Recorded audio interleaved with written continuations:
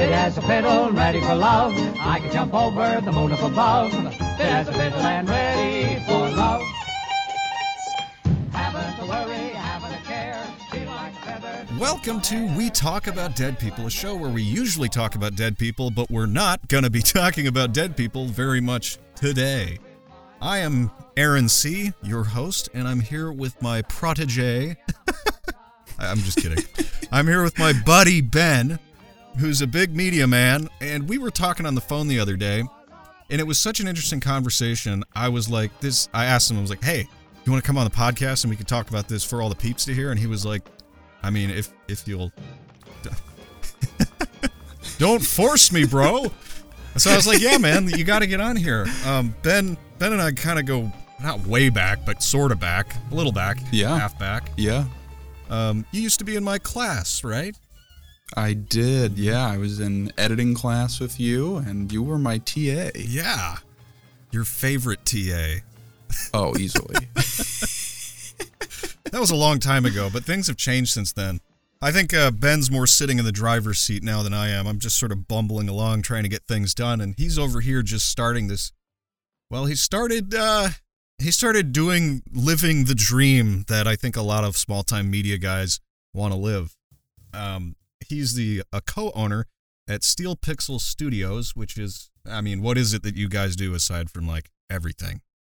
Yeah, so we are a multimedia production studio that specializes in modern marketing, whether that be social media account management and all social media trends and stuff like that, or websites, Web3 stuff, pretty much anything you can think of. Yeah, and it sounds, I mean, when you say it like that, it almost sounds like a little boring, but it's not. Yeah, it is anything but.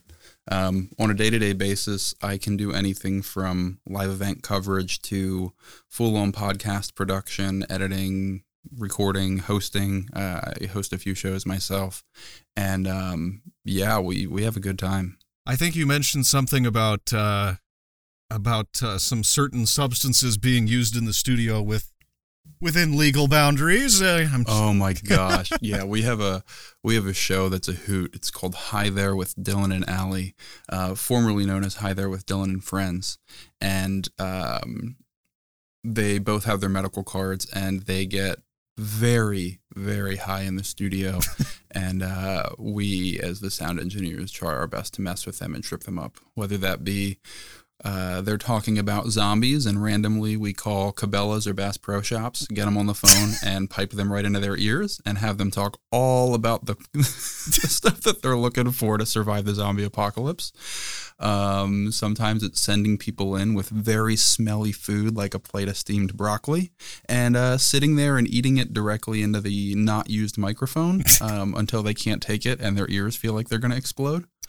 Or playing something like a freestyle beat, which Dylan raps to about a certain random subject that we designate every single episode, and they are quite funny. Example of that one, which always makes me laugh. And I think it's the second or third episode. They were talking, and Dylan's like, "Oh yeah, I've never seen the movie WALL-E," and I'm like, "Well, there we go." I'm like, "All right, I'm gonna drop a beat. I need you to freestyle what you think the plot of WALL-E is." He got it absurdly wrong, but it was really funny, and his flows are not bad. Well, that's good, right? So, I mean, the reason I bring that one up specifically, not only is it hilarious, but I think it just demonstrates a little bit of the variety of what you do out there. Now, you're a studio. Oh, yeah. And you rent out your space to other podcasters, is that correct? Yeah, that is. Yeah, we rent out our space to a lot of other creatives, whether that be voiceover artists, podcasters, photographers, and videographers, because we have not only a podcast studio, but also a photo video studio and a small co-working space that people can do project planning and have Wi-Fi to use it and a desk to sit at. And you may be wondering why I don't use this service. It's because I don't live in Pennsylvania. Yeah, we'll get you here eventually. Yeah, someday I'll end up out there in that perfect, beautiful state, and then the madness can really proceed, but yeah, like I said, so Ben was one of my favorite students, to say the least. We got along really well, and since it was the first time I was ever teaching, it was great to have somebody there for it. Somebody who was motivated and energetic and interested in producing interesting stuff for the class. Oh, yeah. But, because nothing hurt more than when a student didn't really want to be there, and then it's like, I don't know how I can make this more fun than, having you cut together movie trailers and... Oh, man. Gunsmoke. Cutting together Gunsmoke. Yeah. Were you there for the one where I put in the cartoon sound effects? I think so. Oh, man. I think so. And Adam Carlson did the entire scene to X Gon Give It To You. Which is just amazing. For context. I don't think you passed that, but... For context, we all had to edit the same scene from Gunsmoke and make it, really good, but some people chose to make it really funny. Oh, yeah. Oh, it was a blast. Yeah, it really was. I edited that scene at least 5-6 times. I loved it. And the extra credit at the end of the semester to go watch Birdemic and the Dungeons and Dragons movie. Yeah. I forgot about that.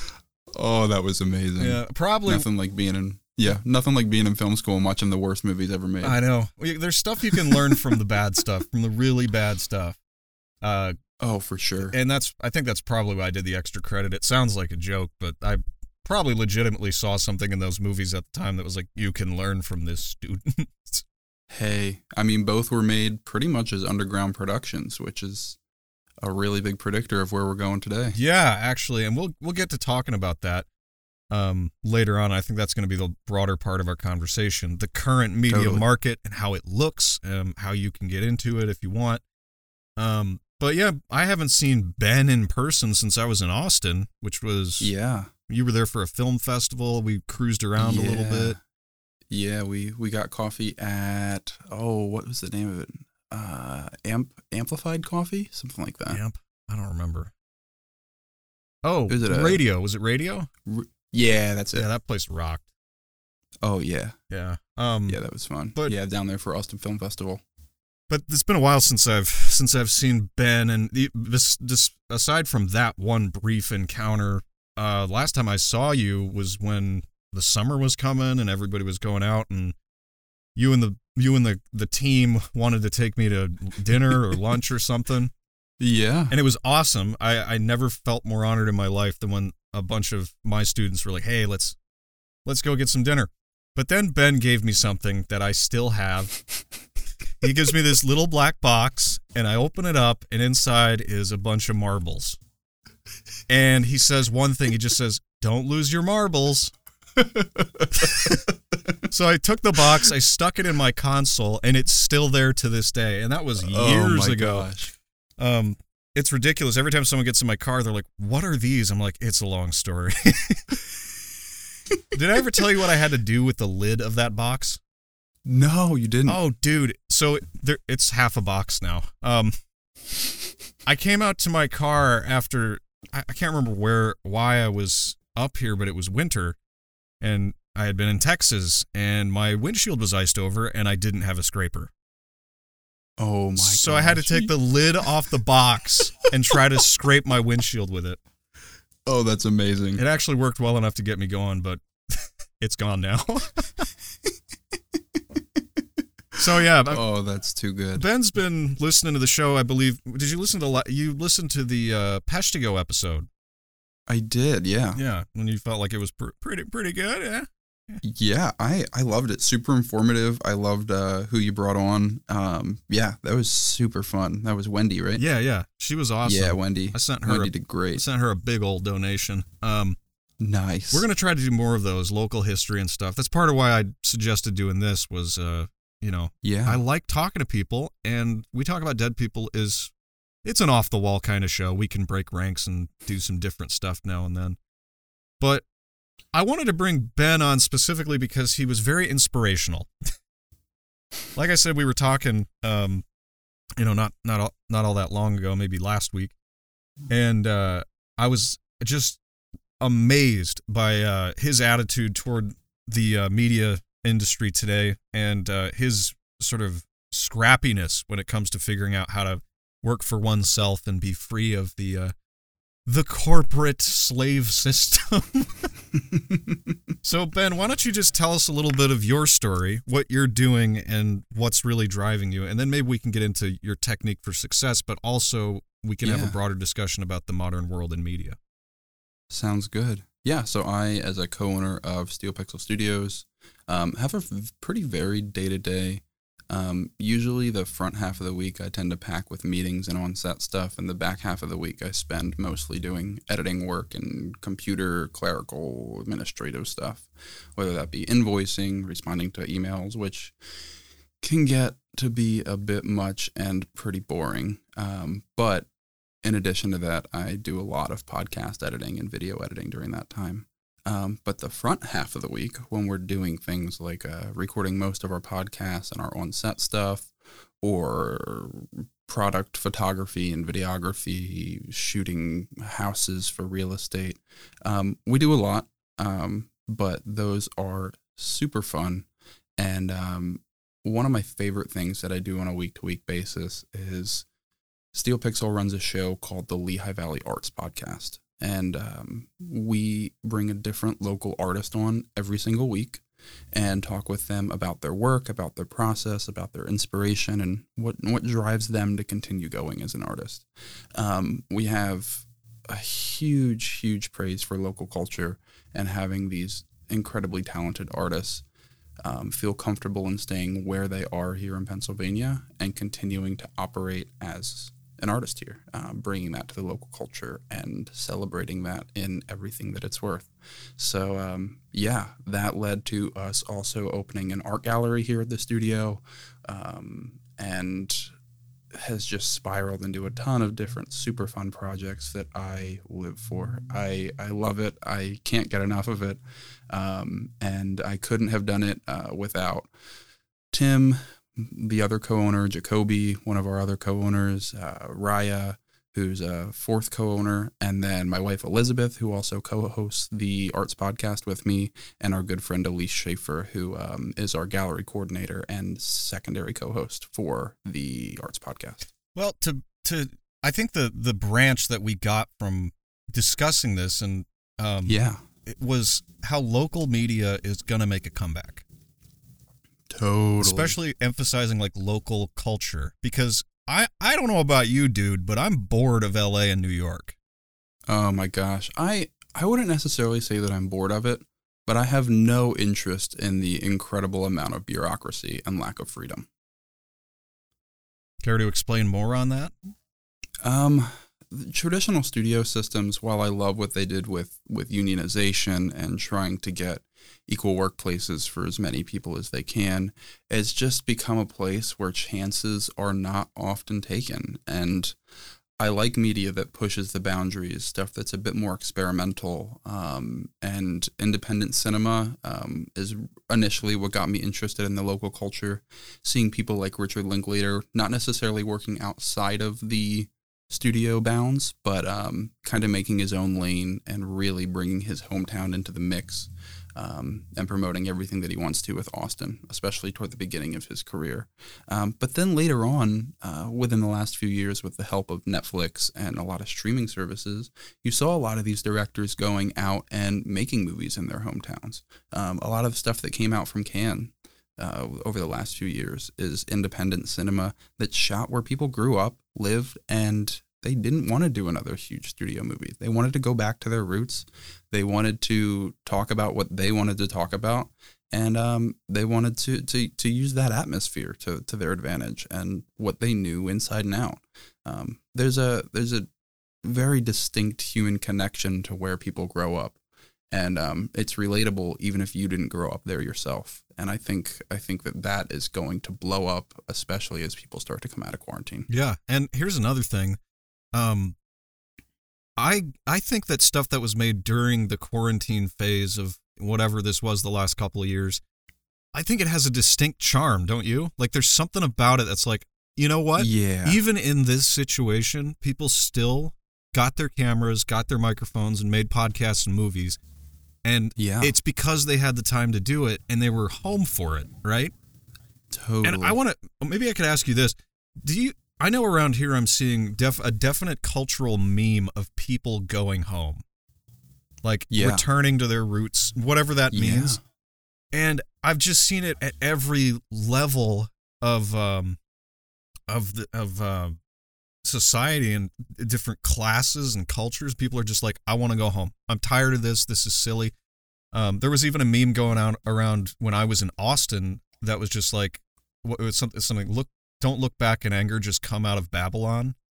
And I don't know if you ever saw that, but like that really struck me when I was there. I was like looking at this city falling apart. It had beautiful culture there still, but the bureaucracy and the politics of that city itself is just tearing it apart. Totally. And I definitely had that feeling of like, I need to go home. This is not for me anymore. Yeah. I had a kind of similar experience. I was in New York for a while and absolutely loved my experiences there. Thought it was incredibly formative. But I read an article that I believe was from The Atlantic, just talking about the importance of local culture and how these larger cultural hubs across the world, and especially found in places like capital cities, are just drawing all of these people out of these environments that they're no longer exploring, all to the same place. And even though they're trying to exchange these new ideas, their placement next to one another is just causing this huge echo chamber. And it's just an eventual lack of creativity and a lack of inspiration. But I think when people go back to where they're from and help boost the culture that they came from, they can instill these more modern ideas into where they're at. A lot of times we talk about how people's hometowns feel 10 years behind in comparison to some of these larger cities. Well, that's not necessarily that place's fault. It's, without saying it as a negative, it's the fault of those incredibly creative powerhouse thinkers that are leaving those towns specifically go to a place that they're surrounded by others like them, right? Right. But in this technological era, whether it's Zoom or social media or even things like playing video games on Discord and Xbox Live and the PlayStation Network, you can connect with these people, talk with them, have discourse and crazy in-depth discussions that we've never really had the chance to do before. Yeah. I had a phase where I was having crazy discussions. Yeah. That was when you sent me that book. I don't know if you want to mention what it was about, but do you want to talk about that first of all? I'll pass on that all right, for now. Roger. There's a lot of politics that get into that book. So I won't talk about the book specifically. I'll talk about the mind space I was in at that time, right? I had just gotten out of Austin. I was back in this, middle of nowhere, Illinois, in that horror pocket between Chicago and Milwaukee where nothing happens and yet everyone's kind of just okay. Like people like cities like Kenosha, right? I was in this phase where like I was at the end of my line. I was like, I have investigated everything. I have read everything. I've stretched my brain as far as it could go. And even then, I don't think I was even 20% done with this journey of ideas. And like what you're saying about local stuff, I would say like in major cities and stuff, they like to talk about their diversity and stuff like that. But what ends up happening in these big melting pots is that people eventually just become just like one another. They lose the value of being different from different places, and they just sort of turn into this homogenized mishmash of people who are now essentially corporate robots. Totally. And they all say the same things, and they just like mimic one another. And while it's cool to see the first time you're there, after a while you're like, I can tell this person what they're going to say back to me from what I just said before they even say it. Like I can read these people's minds. Yeah. Because I know their talking points. I know what they listen to. I know what they read. And it's all the same stuff. And I think that is one benefit of going back to your hometown. It does get you back to your roots. It gives you a chance to start again and to sort of pare back some of that extra growth you picked up. I don't know. Yeah, totally. We talk a lot about that on the Arts Podcast, how we don't think it's necessarily the cultural hub that's as important as much as it is experiencing diversity, experiencing other places, and going out of your way to surround yourself with people that are very different from you, and then bringing that back to see how you can learn from that. So I think that a lot of these big cities originally got that. I mean, when they started to explode, this really wasn't possible, but a lot of these people just wanted to exchange ideas, but then they stayed there after they did it, right? Mm-hmm. And then started building that culture on their own and started repeating the ideas because they've already heard all of those that they came there to say, and they're building off of that. There's nothing new to build on then. Yeah. I had a long conversation with a friend in the parking lot where I came home from work last night. Yeah. And he really, at the tail end, he mentioned that he just really liked France. And yeah, he said there's something about like the coffee shop, sort of vibe, the smoking cigarettes all day, what he was trying to express was something like there's time there, right? Like there's something that cooked over thousands of years in France that you can just sort of plug right into. And I was like, yep. Yeah. And the new culture that's sort of, I don't know if you want to call it the globalist culture, but I think that might be the most accurate word for it. It's sort of monotone, and it lacks any kind of real human connection. And to hear this dude, talking about this, I was like, man, we're thinking of the same things here. And he's like, but it's not here. It's not here. It's in France. And I was like, I know that feeling because even when I was in Waco, there was time there as well.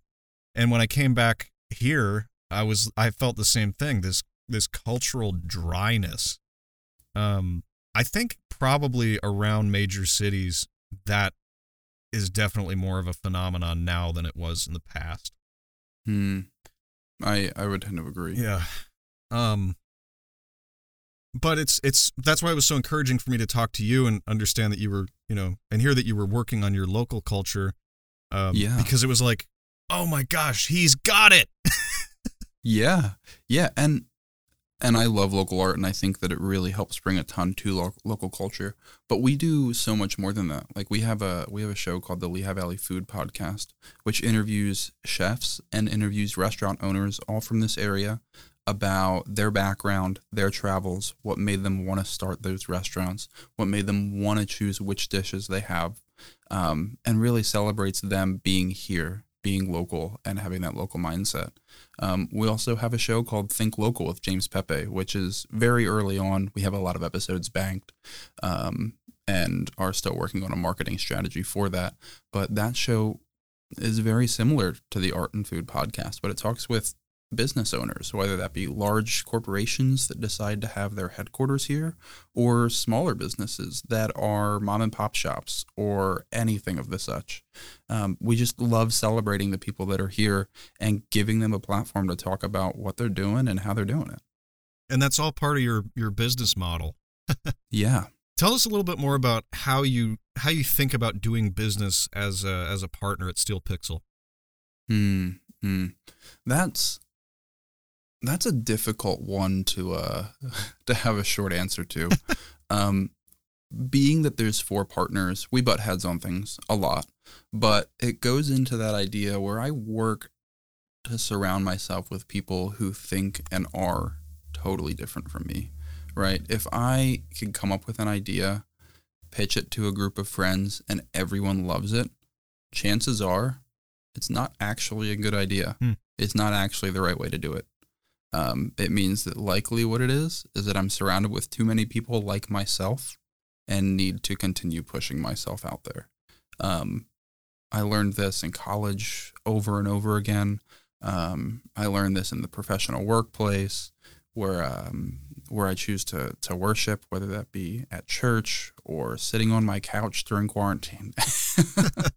But just continuing to put myself in dialogue, conversation, and in the presence of those that are different than me has helped form my business mindset to think about what inclusion really means, think about the best way to go about it, and make the best decision total for the largest group of people that I possibly can. Or in a very targeted marketing approach, the smallest, most specific group of people that I can get my hands on. Yeah, well, I think the conversation that I'd like to have is specifically the mindset that you have in tackling running your own thing, because we were talking about this a little bit. Like the wage status where you have to go and work for somebody else. It's easy, right? You just have to show up, do your job, and go home and you collect a paycheck. And a lot of people think like that. They're like, this is what we do. And I compare it, like, I love my dad. I would compare him to the workhorse in 1984. Do you ever read that book? No, I haven't. Oh man. So there's this, I'm sorry, not 1984, Animal Farm. Oh, yes, I've read Animal Farm. So remember with Orwell. Yeah. So you remember the workhorse who's like, all he does is he pulls the stones up for the mill, and he just keeps working, and he's super dependable, and he does his job, and he's respected by his community because he's such a hard worker. But ultimately the project he's working on is futile, but it doesn't matter to him because the work is the reward, and the task doing as ordered essentially is his way of thinking. That's the way I was raised. I was raised to expect that one day I'm going to go out and I'm going to get a job, and that's going to be the end of that. I'll just work my way up through the company and eventually run the thing, if I get lucky, right? Now, personally, I'm too creatively minded for that to ever work super well. I can do that for sure, and I get a lot of satisfaction out of doing that. But being self-driven, self-produced, and doing what you do, that's a mindset that has been really difficult for me to get into, but I wanna. And I was wondering if there's other people out there who are listening to this who might want to start thinking more like a lord instead of a serf. Yeah. How would they begin, do you think? Yeah. Well, I and my partners took it at its inception. We knew that we wanted to make original content. We knew that we wanted to make podcasts and films and web series and advertisements and just all this stuff ourselves. So we were thinking about what we would need for that. And there are companies out there that can assist us. But instead of partnering with an already existing studio or recording studio or anything like that, we were like, we know that there's a need for this and we need it. So let's build one ourselves, and then we can use it for our work, and then we can rent it out when we're not using it, right? So we were already like, we don't want to become just tied to other people to make our life and our business and our financial freedom work, right? But then as we were doing that, we're like, well, this studio is now in a space. We're renting this space. So it really got us thinking about real estate, and it got us thinking about what real estate agents and real estate owners need, especially in the current market. So that drove us to open up an entirely new branch of the business, working specifically with realtors on marketing their real estate and getting photo and video of all of this stuff, right? So we have New Street Digital Marketing now, which is running all of that, which is great, but we saw a need for it. And naturally, we were like, okay, given our current experience and our current expertise, we know that we can go into this field and succeed, right? Mm-hmm. And we knew that there was a need for it. And instead of relying on somebody else, we knew that other people were always going to be looking for that. And so we decided to diversify a little bit more, become a little bit more specialized in that, and start this entirely new branch that's going to work in that. Similarly, we had somebody working with a Web3 based nonprofit come to us and say that they wanted to use marketing, but they were hesitant because we were not a Web3 specific marketing company. So we looked into the certifications and everything that's needed for that. And we decided to start another branch dealing specifically with that. So then when asked what our history is and what we're doing, we can say that this is now operating out of a specific Web3 marketing company, right? And give them that peace of mind there. And knowing that the whole thing is owned and operated by this umbrella that is Steel Pixel Studios, we're finding these needs that are always going to be there and that are very specific. And rather than going to somebody else, we're taking the dive in to do it ourselves. And for myself, I don't specialize in a lot of this stuff, but I've met people along the way who are amazing at it. So rather than pretending that I am the end-all be-all, I like to get in conversation with these specialized people, try and get them on our team, and try and get them to work with us so that we can have the strongest team and most knowledgeable team possible. It's kind of like the president of the United States. You know, the president doesn't know everything, but they've got somebody that specializes in that, and they consult with them, and then they can better make an informed decision while knowing that that's being taken care of. So you're like a delegator, basically. Yeah, exactly. So that's thinking in terms of like a lord more than a serf, right? And I think I said to you on the phone, you're like an empire builder of some kind. And you told me you had this idea for a restaurant or something. Do you want to talk about that at all? Oh my gosh, my wife is gonna kill me. You don't have to. Don't do it. No, I love it. I love it. This started as a joke forever ago. We were coming up with the worst possible restaurants that we could. And I said, you know what? We should open a restaurant called Super Late. It only serves soup, and it only serves it from 9 or 10 p.m. to 4 in the morning. And I'm like, why? Why would it succeed? Nobody wants soup at that time, but they want food, and nothing else is open. So being the only place that's open, people are gonna buy the frickin' soup. And soup is cheap. And it is cheap. I took it further. I'm like, oh, you know, most people probably out at that time have had a few drinks in them. So I'm like, every store should serve all the soup without containers and have at least 4 stairs to get to the top of the building, just to become the biggest inconvenience possible. As I've thought about this idea more seriously, obviously those furtherments of the joke have gone to the wayside. But in talking with people, they're like, that's funny. I'd legitimately go there. And they're like, add a ramen component to it, and you've got yourself a home run. So I'm going to see what happens. Always looking for investors to partner with for these kind of ideas and ventures. But I'm not as actively as I wish that I were, but I am always considering spaces and seeing if somewhere would work. And, you know, who knows? Maybe a Super Late will pop up in the next few years. Yeah.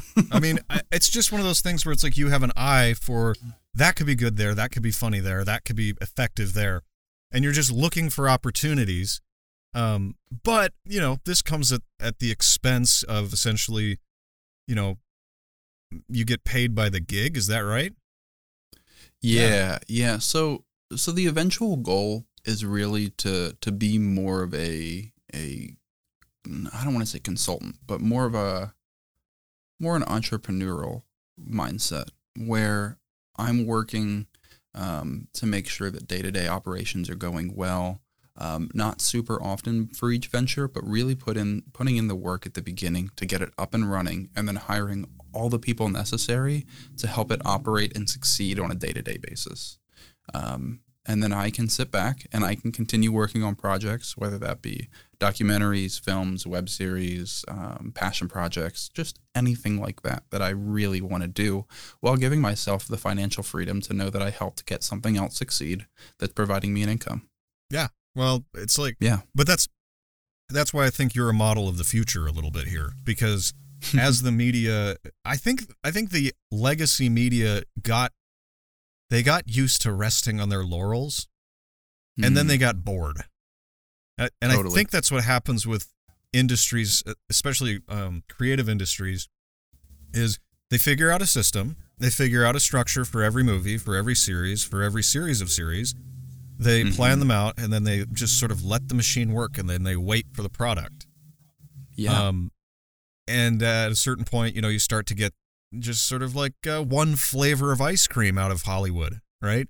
Totally. And totally. I've been having conversations with filmmakers around here, specifically Dan Lotz of Leather Jacket Studios. And I told him the same thing 2 years ago. No, it was like 3 years ago at this point. We went to lunch at Chick-fil-A. It was awesome.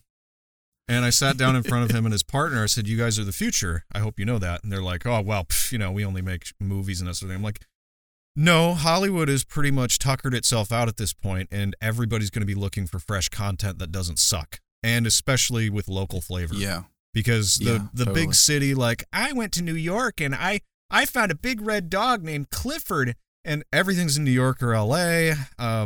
Nobody has any definable like standards for like how they run their life as far as characters go in these movies.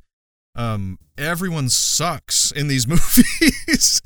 Yeah. And I was like, people don't know it yet, but they're looking for you.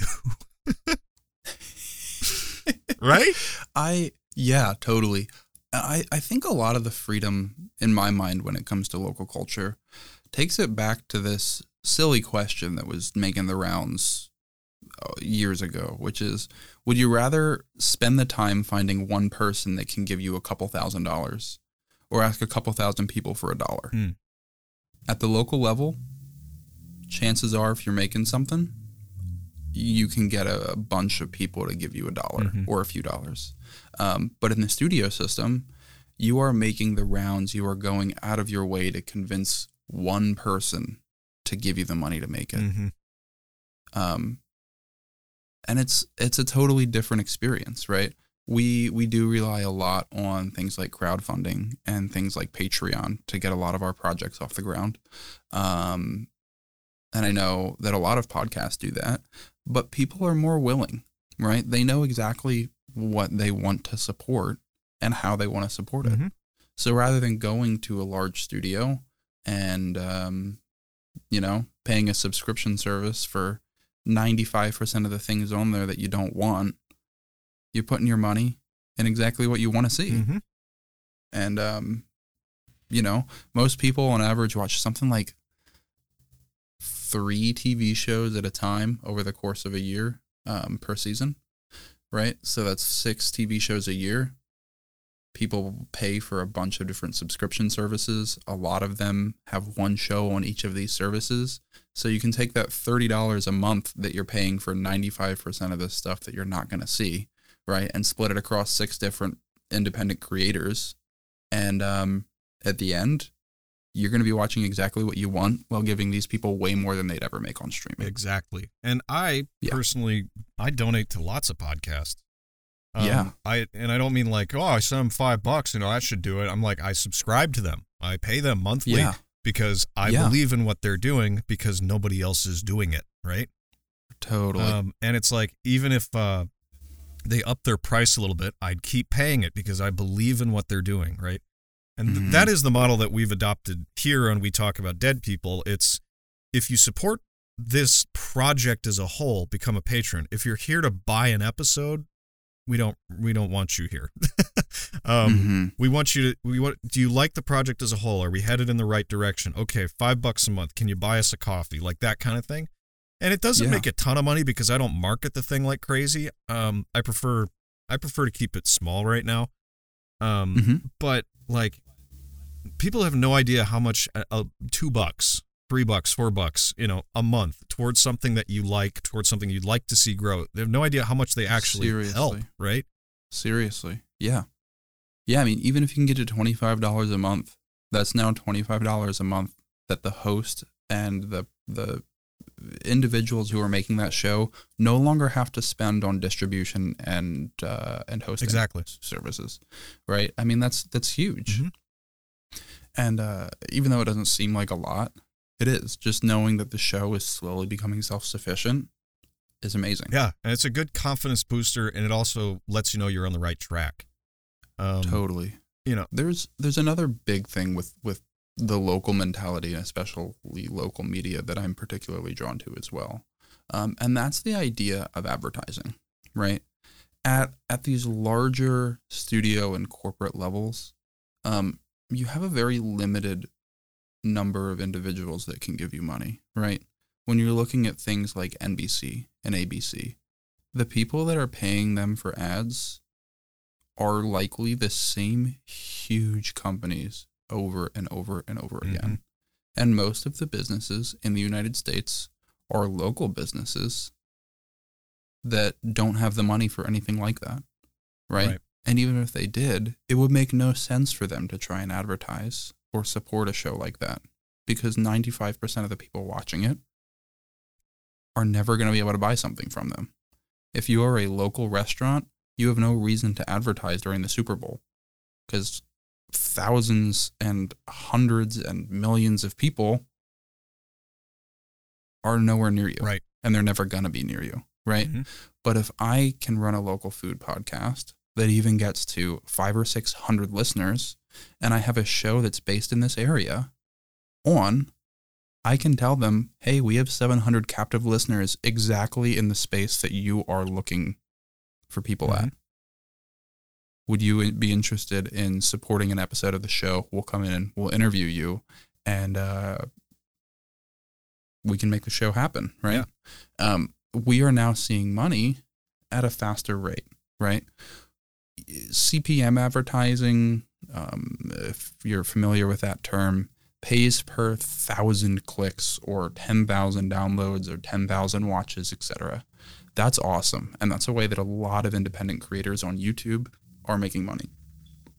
From the local level, if you're making locally based content, chances are you're never even going to see that 1,000 or especially that 10,000 mark, right?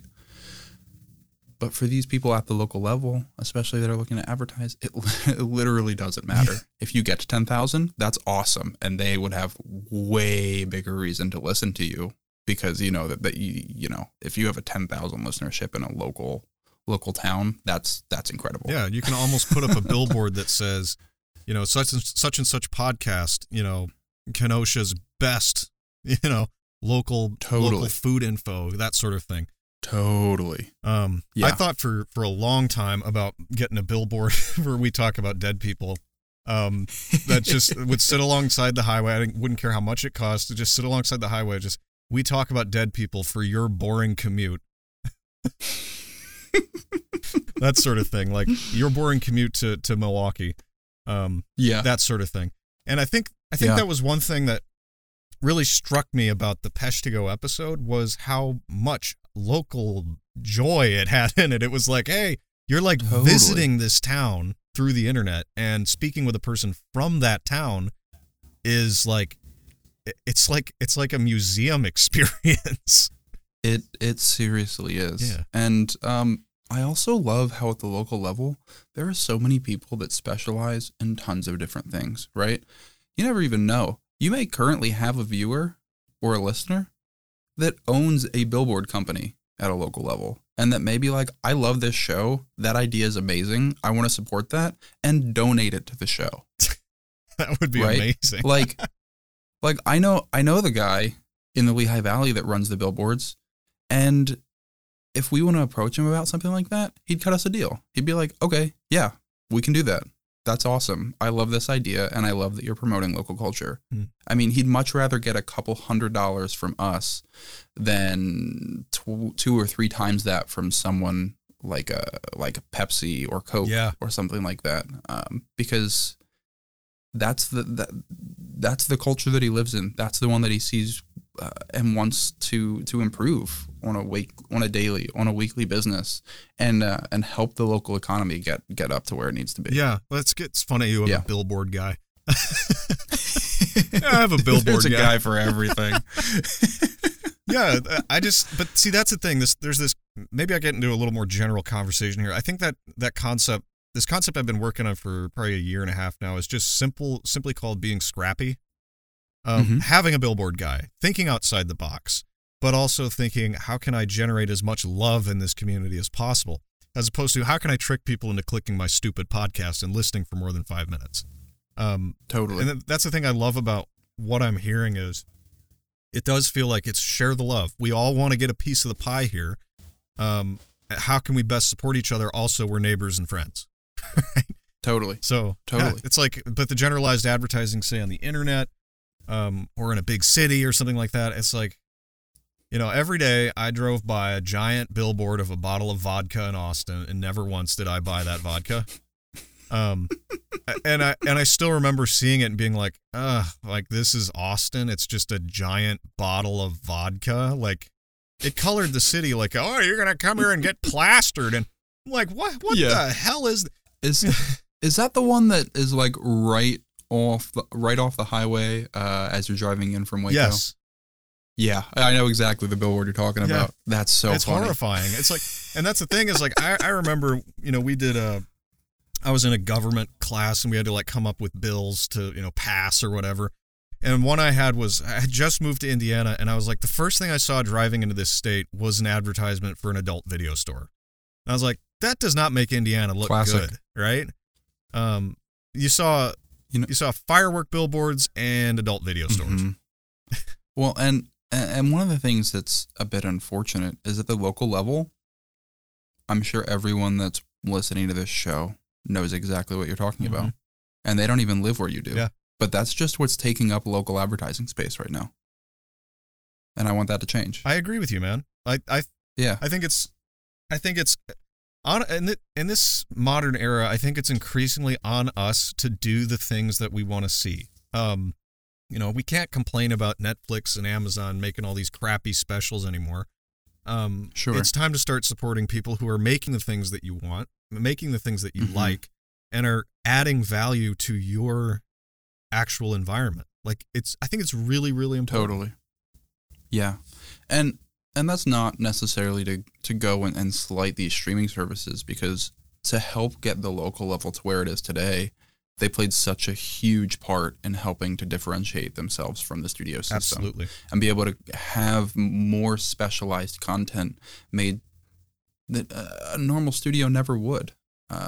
And that's huge. And while I think that we're starting to move a little bit past it, they played such a huge role in helping our culture get to where it is today. It's true. And, you know, yeah, the fact that I can sit in a studio in my basement and talk to a guy in Pennsylvania who has a billboard guy, by the way, and then just turn it into content and put it out for the entire world to see, that's crazy. We didn't have that 10 years ago. I mean, I know I told you I'm into voice acting now. I do VO. Yeah. I don't have to go to a studio for that. I send an audition tape. I make the audition in, 5 minutes, send it out, and just wait for the jobs. It's totally awesome. And here another thing that's coming up. I guess I should mention this to the listeners. I just got a job that's work from home, so I'll have more time in front of the screen to work on all this stuff that I like doing. Because again, for the listeners who have been with us, they know my goal is to be free. Totally. And this podcast is one aspect of that. But yeah, I see media in the modern world changing very drastically, mainly because of the free flow of information. We didn't have this before. Like, my dad said to me the other day, he's like, we only had 2 channels on the television when I was growing up, if we were lucky.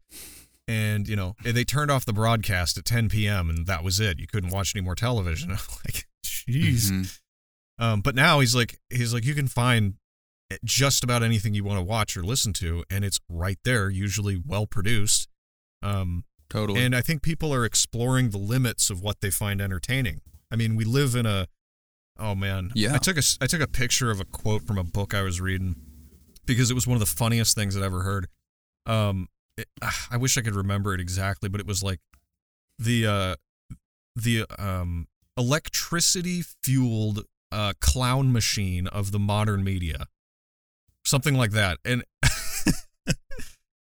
I took a picture because I'm like, that's exactly what it's like. But, I think people are quickly getting bored with the stories, which is why I think they have to have a new outrage every single day now.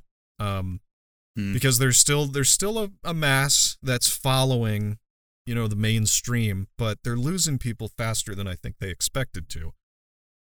Yeah. Yeah, and I watch, participate in, and enjoy mainstream media as much as the next person. I mean, I'm not going to lie. I've been really really on it with watching this Johnny Depp and Amber Heard trial, probably more than I'd care to admit. But there's something about a cultural unifier that is important, and on a very different, much more sad level, that even large tragedies, things like what happened at the elementary school in Texas yesterday, or things like 9/11 do to bring people together. And the mainstream media is a lot of times a big thing with that. Like the number of people I know that are pumped and ready for Stranger Things season 4 to come out in a few weeks, huge, right? And I know that that's going to be a huge talking point with a lot of my family members, with a lot of my friends, in most of the times that I see them next. Yeah. Well, I mean, where I work, people think I'm weird for not watching Stranger Things. They think I'm weird for not having a Netflix, and rightfully so. I'm not like them. Yeah. Yeah. But hold on a second. I got a notification. Okay, cool. Go for it. Good. My other meeting's not for another hour, so I don't know why it's bothering me now. Yeah, no. So I have more of a rebellious attitude toward the mainstream media. I see it as like as a menace to society. But that's because I'm a huge cynic about a lot of things.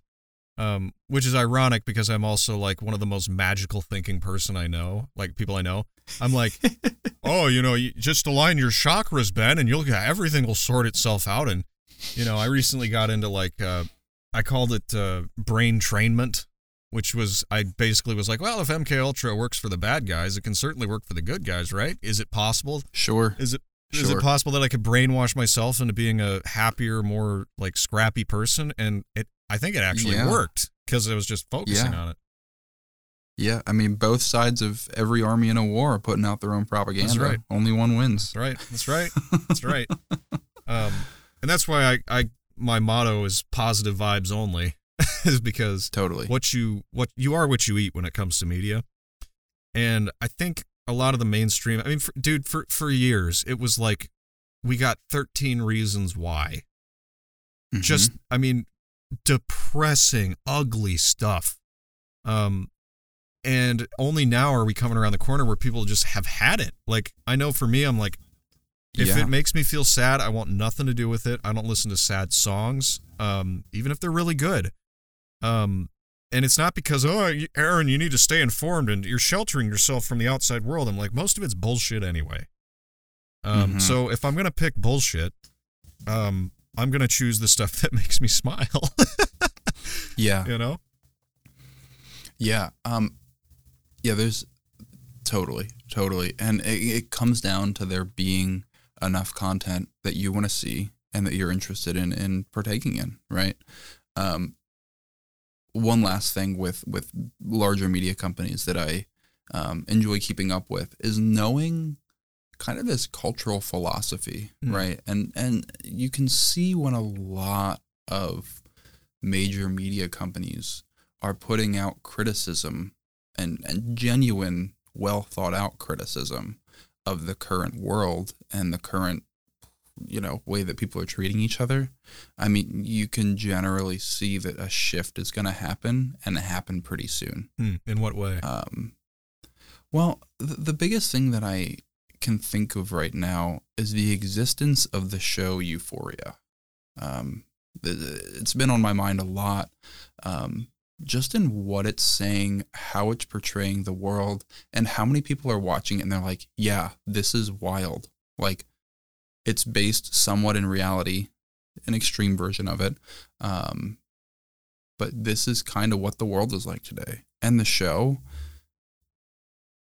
I think, is portraying it in a negative way. And the fact that this is now a huge cultural force to watch and keep up with, while knowing that it's reflecting the world that we do live in, it's wild. No, right? Euphoria, and knowing that what is that about? It's about growing up as a high schooler in today's day and world, and interpersonal relationships.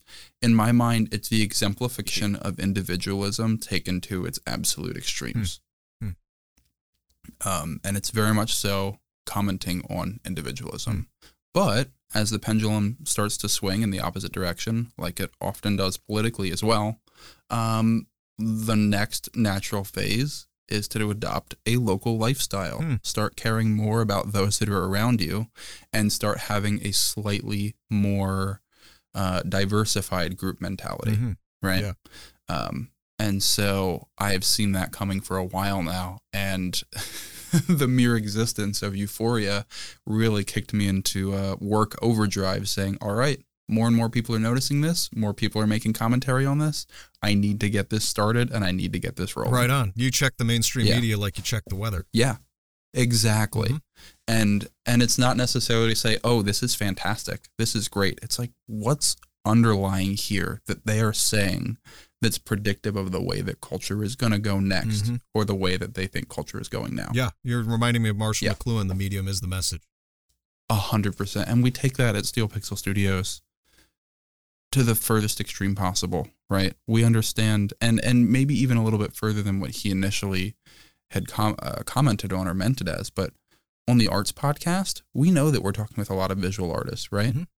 It makes no sense to have a podcast that focuses on a visual medium that's auditory only. Like, it's so backwards of what he's saying, right? But our secondary goal with that is arts accessibility, and understanding that there are individuals that are sight impaired and vision impaired. And so we go out of our way to talk about audio description, right? And audio description as it pertains to art, and are trying to become huge advocates in the area for museums to have audio description of the pieces that they have there, right? So we're taking this auditory medium, and we are saying, why would we purely work in a visual medium, or try and force our listeners to work in a visual medium when they never can? Because it's a podcast. It's not a video. Right. See? Right. So we're working to really analyze what we're in, how we're doing it, and how we can push that to its max. Man. And we do the same thing with Web3 as well. Like, that's a huge part of our Web3 marketing, is to say, well, why would we do this way? Like, that's not utilizing this technology to the best, right? If you're making an animated short or an animated web series, I personally love, photorealism as much as the next person, but cameras exist now. I don't need to see a very well drawn picture of a person. I'd rather see somebody's interpretation and experimentation on what that person looks like in a way that I can't see in real life, right? Maximize what it means to be an illustration. Maximize what it means to be an animation. Show me something that I can't get any other way. Yeah, I think what I like about how you think is you see the future a little bit, and instead of like being like, I don't like it, or I hate the mainstream media like me, you're like, where's the opportunity? Where's the good? Where's the win for me in here? The win for us, for my town, that sort of thing. Totally. And I think we're past the navel-gazing part of this phase that the culture's going through, where we're like, oh, how are we bad? We're bad in all the ways. They list all the things that are bad about you and your city and, your life and your age and your generation. And it's like, here's all the bad things that you did in the past. Don't forget. I think we're getting bored of that. And I think it's getting monotonous. And I think you're right to say that the next phase is coming out of that. And I would say it's certainly on a, because not to get all weird, but I believe the universe is fractal, and that an individual who fixes themselves is a microcosm of the macrocosm, which is to say lots of people fixing themselves. And I think the cultural trend toward healing and sort of like positivity I think they're trying to, I think if whoever's pulling the strings, even if they tried to tamp it down, it's not going to work because people are just not having it anymore. And I know for me that was like, there was a definite breaking point where I was like, I am not going to take this. I'm not going to accept being depressed. I'm not going to accept being anxious all the time. I'm going to take this on. And, a list of solutions to this problem, would come up in my head, and I'd be all the reasons why I should just give up, like just came into my head. And I got used to saying, no, I don't, I've seen it. I've seen those reasons, and they're not acceptable. I'm going to find a way out of this. And if it's positive vibes only, it's positive vibes only. And, I just look at the broader culture and how people are, we're dealing with a drug epidemic. We're dealing with health problems, obesity problems. I think we're going to get to a point where all the solutions that are proffered to us that don't work, we're going to say those don't work, and we're going to find out what works. Totally. That's another huge benefit from thinking at the local level. Through all of the podcasts that we did, right? When we started a food podcast, when we start an arts podcast, when we start a small business podcast, right? Our goal is to talk about those areas. But by having more and more of these conversations, we're starting to see through threads about our community, right? We hear these artists saying, I want more people to come and see my work. A little bit more context to this. The Lehigh Valley is made up of 3 major areas, which is Allentown, Bethlehem, where Bethlehem Steel is located, that huge, massive company that really helped the United States with construction of their items for World War II, and Allentown, which Bruce Springsteen has a song named Allentown. Right? So we have these 3 areas, and within the Lehigh Valley, a lot of people see themselves as separate from that, right? So they're like, oh, I live in Allentown, and I grew up in Allentown, and that's true.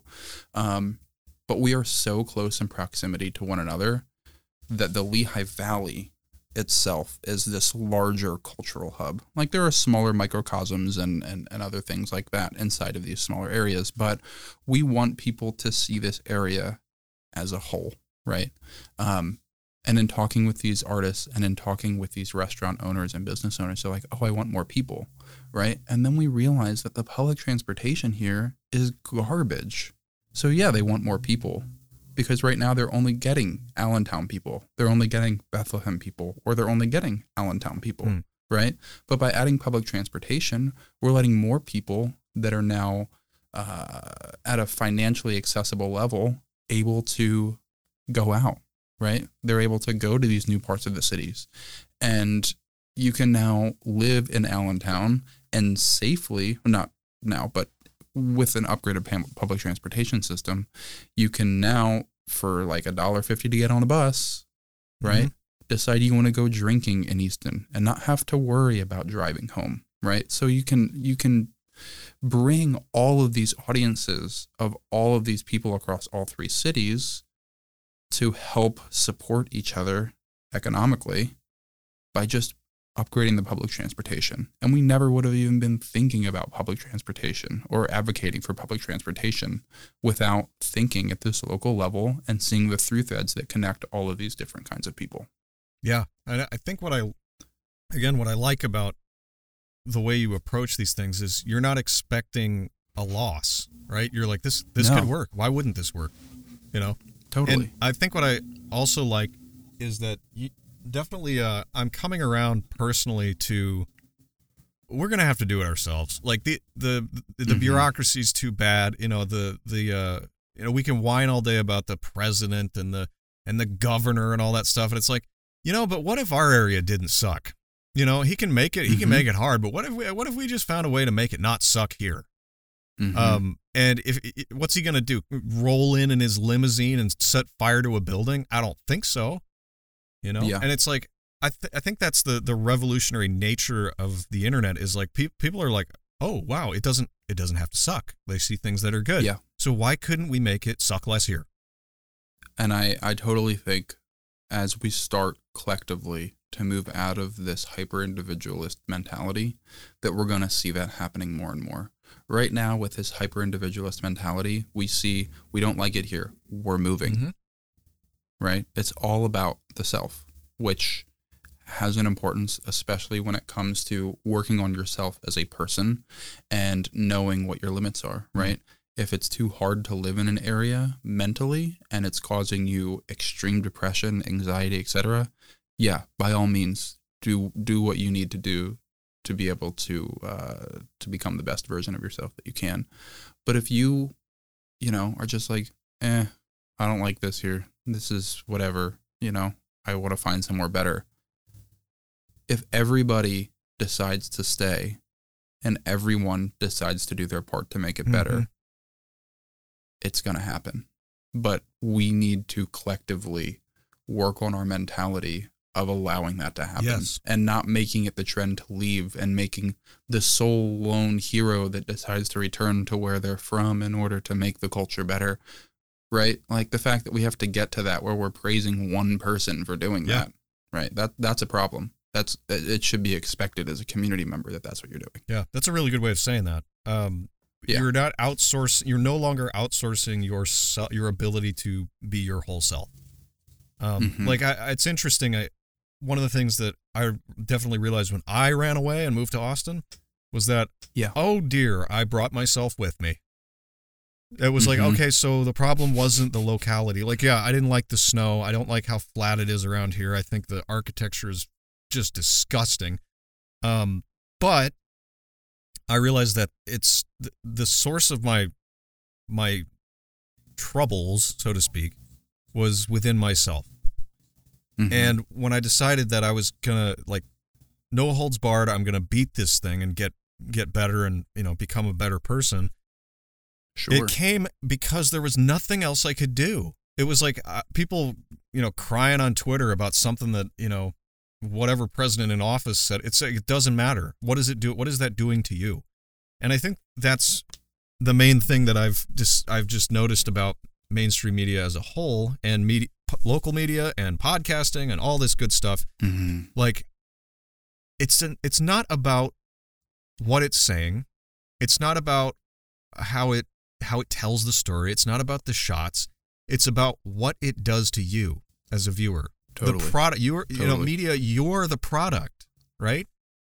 If what you consume makes you a worse, sadder, angrier, less productive person, you should probably stop doing that. That's the ultimate thing about film criticism, that, why film criticism ultimately feels useless now. Is it's like people go, the shots were good and the editing was tight and the music was just amazing. It's like, but what did the movie do to the person? It's like, okay, so here's a controversial joke I make. Oh boy. I freaking love Mormonism. Okay. Why? Because it produces really happy, really productive, and really just with it people. Do I believe Mormonism is true? No. Okay, do I have a chip on my shoulder for mainstream evangelicalism. Why? Because it produces a lot of dopey, happy, clappy people who don't really look inside themselves or really meditate on what it is that they believe. But I don't have a problem with it. It's just I look at the two and I'm like, the product is the people, okay? The people in the evangelical class are less, I don't know how to put this exactly, but it doesn't feel like they're doing their best right now. And the people in, the Mormon section of thing, well, you can complain about how Joseph Smith was a crazy person, but look what it produces. And then some people, but what about the FLDS? I'm like, well, obviously there's always exceptions, but on the whole, like, Salt Lake City is awesome. Yeah. So it's like, okay, so you pick, it's like that line from that movie Hero. Did you ever see that with Dustin Hoffman? Oh, I think so. Yeah. So at the end of the movie, he's talking to his son, and he says, life is just one stack of bullshit on top of another. And at a certain point in your life, you pick a layer of bullshit, and that's your bullshit. Yep. And it's the same thing I learned when I was switching between Final Cut Pro and Premiere. It's like, which problems do you want to deal with? Right? I am a happier person using Adobe Premiere than I am in Final Cut. Final Cut can do some things that Adobe Premiere can't do. But I'm happier using Premiere, so I'm going to use Premiere. Totally. Right? So, yeah, I don't know. I guess that is a tiny bit controversial, but it's not fun if it's not a little controversial, right? Yeah, I mean, I think what it comes down to is conversing with those that have different beliefs than you and who think differently from you can provide generally positive things. I'm going to wait for this huge ass truck to go by. No problem. It's like booming the bass in my ears. It's the only part of our studio that actually gets through from the road is the bass rumble from 18-reelers. Kind of hard to avoid. I have black helicopters flying over my house, so nice. Anyways, as I was saying, I think the biggest thing there is engaging at a deeper level Yes. with those who believe differently than you, with those who think differently than you, and generally just those that are different from you. In today's day and age, there's a huge focus on those that look different from you. But ethnicity is the real draw there, right? It's not just the way that someone looks, but it's the way that you look. It's the way that you grew up. It's the culture that you grew up in, and ethnicity plays a huge role in that. So surrounding yourselves with people from other cultures is huge. Yeah, and I find that the most interesting people in my life are the ones who have really strong beliefs. It's like, hey man, I may not believe what you believe, but I respect how seriously you take this. Totally, like you want to find a solution to a problem, or you believe in something that I don't really believe in, or you care about something I don't care about. But if you care about it passionately and you really do believe it, I have respect for that, on its own. Yeah. I mean, it's slightly adjacent to the conversation, but one of my biggest inspirations from history is Lincoln, right? And not for a lot of the reasons that people typically attribute to Lincoln being the wizard Lincoln. But he had a list of 10 things that he, as a person, wanted attributed to himself, right? Like be better, and these 10 attributes that he knew if he ever reached them, it's essentially impossible. He'll never be able to complete all 10. But he knew that he wanted to constantly be working toward that until the day that he died, right? And he had these goals set out for himself that he knew if he was always actively working on them, that he would be a better person. I love that. Yeah. I mean, and that is a little bit of wizardry there, a little bit. Because, I mean, essentially he was programming his subconscious to direct itself toward things that would lead to that end.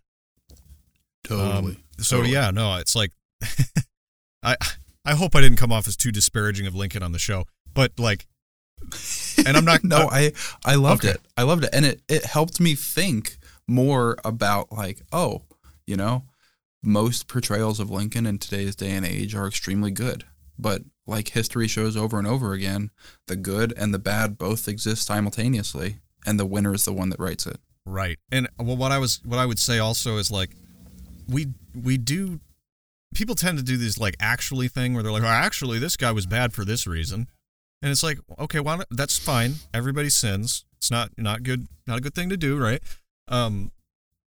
What can you learn? Like, I feel like with every situation, every person, every character we've ever covered on the show, you can always learn something from them. Whether they were the biggest screw up in history, they can teach you something. And I think that's the difference in the spirit of today versus the spirit of, say, even 5 years ago. The spirit that's fading is the one that basically is always looking for the bad in something. And the spirit that's rising is always looking for the good in something. And it's a simple reframe. It's like, oh, my job is like, okay, for example, at my current job, it's difficult. It's cold. I have to unload heavy boxes from trailers and stuff. It's not pleasant. It's a food processing plant. So, you're getting disgusting spills all over the place. Like, it is not fun. And I could go there and I could be like, it's cold and I don't like it and all that stuff. Instead, I reframed it to, I'm growing stronger. This is making me stronger. This is a challenge. Yeah. You wouldn't put yourself through this if you didn't have to, And so then I'm sort of grateful in that moment for the lessons that I'm learning there. And so it's sort of like always finding the good, always finding the gold nugget there in that pile of, stones. It's always there. Oh, totally. Another huge inspiration for this local level and to promote independent content is John Cassavetes. He worked within the studio system, right? Frequently through cinema history for the purpose of getting enough money to work on his own personal projects and continuing to bring notoriety to what he was doing independently, right? And he was frequently making these movies that to this day are incredibly divisive and controversial. And they're amazing. His works often piss me off, but not for the reasons that most things would piss people off. It's because I find myself thinking so similarly to him that the small decisions that he made differently than what I would, I can't get out of my head. It's like, oh, I would have shot that scene 2 feet over. And because you were so close to the way that I would have shot it, it is pissing me off beyond belief. Yeah, we get pissed off when people were a lot alike, you know? Yeah, exactly. And I can watch something by someone like Kubrick, but I never think like Kubrick, right? I think his commentary on a lot of things are generally helpful. And even in his negative portrayals, I think there's a lot to be gleaned from it. And especially the works that he did most of his films based on, like the books and readings and literature, etc. So much there. But his style and the way that he thinks, at least in a visual format or in an audio format, is so differently than me that I can have an easier time gleaning it myself. But yeah, John Cassavetes is a huge inspiration there locally and in film school. Watched a number of his films, and shout out Maverick Moore. He had us do a project in our directing class of everybody was given a different director. We had to watch a ton of their films and then do a write-up and full-on lecture-based presentation on them. And I'm blanking on who did it right now.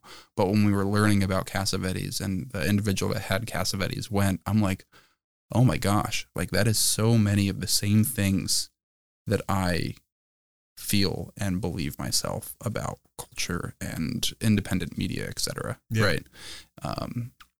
I had Kurosawa in that class. I think he did a lot for his own local culture as well, but I think it was easier in his case to do because Japan is much smaller than the United States. It's very true. It's very true. Yeah. Oh man, I haven't thought about Kurosawa in a while. There's a lot of good stuff there as well. Sure. Yeah. Oh my goodness. Well, look, we've almost filled an hour, so I want to round this out with just sort of like some closing thoughts on this forecast for the future in independent media. How do you feel about the coming years? What do you predict, and what do you see on the horizon for independent media makers, podcasters, etc.? I see a lot of stuff that by traditional media standards is going to be very mediocre, but it's going to pop off like nothing else because a lot of people are going to connect with it and connect with the underlying messages.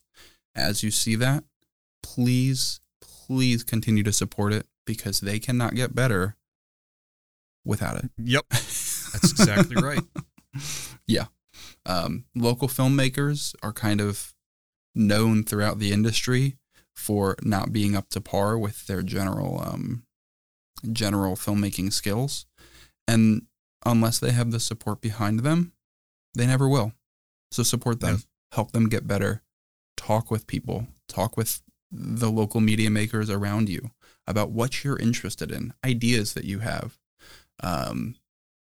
Support them, support each other, and think about where you live and what you want to see it become. Yeah, that's beautiful, man. I just, my closing spiel here, I think you're so right. It really is about supporting these people as they're beginning to find their feet. And yeah, they're going to produce some not so great stuff at first. But if you can see the glimmer of authenticity in what they're doing, that is the key. And I think as far as what I see in the future is authenticity is going to be an extremely, I mean, it is already, but it's going to be an even rarer resource that everybody's going to want. Totally. I mean, there are people who literally have thousands of people watching them at their factory job, just doing stuff on TikTok. And I don't think that's like a bad thing. I think that people are learning. We're connecting with stuff we never thought we'd see. And it's important to support these ordinary, small time, creators because we want them to bring in the future. If you're tired of the studio system or you're tired of getting 9 shows on Netflix that you don't want to watch and one that you do. Try to find try to find somebody small and give them a little boost that you like. Mm-hmm. I do it. Ben does it. I mean, everybody I know who's into this independent media scene, we understand the importance of doing this. But yeah, I see a very, very bright future for the little guys right now. Totally. And when it comes to that improving, I mean, we've joked around about this before, but go back and listen to the first episode of We Talk About Dead People, or don't actually. It's definitely not the best one. Please don't. It's trash. But without the support and listenership and that drive to continue to think in a way that's independent, and thinking about the community around you and what you want to portray, you can never get to the spot that this show is today. Yeah. You can never get to the point where we're now talking, right? With people all over the place, like fire department heads and stuff like that, which is just incredible, right? To understand that even if it may be off topic or seemingly off topic, it connects to the greater history, and there's so much that can be learned with it. I think that's well said, my friend. And on that note, I think you should shill for all your stuff right now.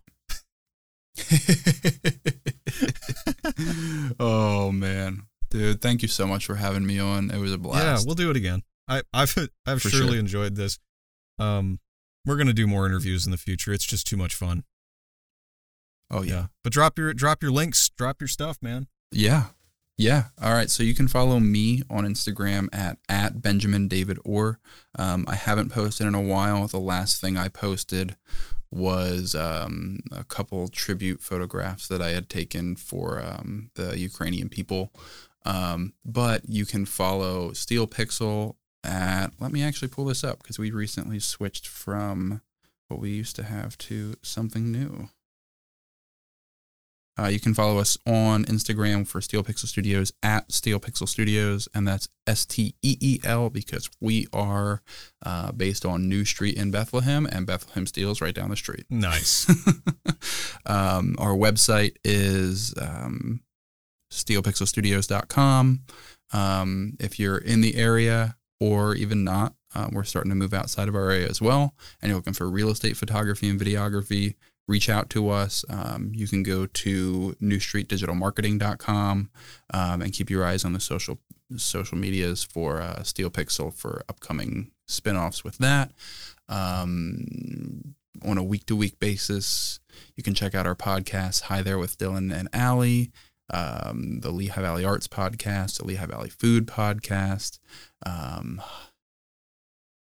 Sorry, there's so many shows that I can promote right now, and I don't even know where I want to go next. If you're interested in financial advice, you can listen to Equity Granted and Executive Chat, talking about a bunch of stuff in the financial scene today and best ways to invest your money, and other things like that, like job progression and working within within a larger corporation. Fascinating stuff for thinking independently in a groupthink mentality. There's a bunch of stuff out there. If you follow me on Instagram, I have a link tree in my bio. You can click it, and it's a much clearer and condensed and easier way to track with everything. I'll definitely put that in the episode description. You're a busy guy, dude. Awesome. I try. Yeah. Well, it's appreciated that you come on and share some wisdom with us and tell your story a little bit. I really enjoyed it. So yeah, everybody should follow him who still does the social media, not like me, the Amish digital podcaster. And Aaron, thank you so much for this show. I've loved it. Been with you guys for a while now. Loved listening to it, and all the way back to the fake-episodes with you and Zach. Oh, so good. Yeah, well, it's been Wajtech. Oh man, it's been a wild ride the whole way, but like there's been a few cheerleaders who have just kind of popped in every now and then to provide support, and you're one of them. So just glad we can do you a good turn. So all right, everybody, we've got another episode written and ready to launch, and we're going to be doing that hopefully this week. And with that, I'll close us out and let the sounds of Steel Pixel Productions, or Steel Pixel Studios, play you out.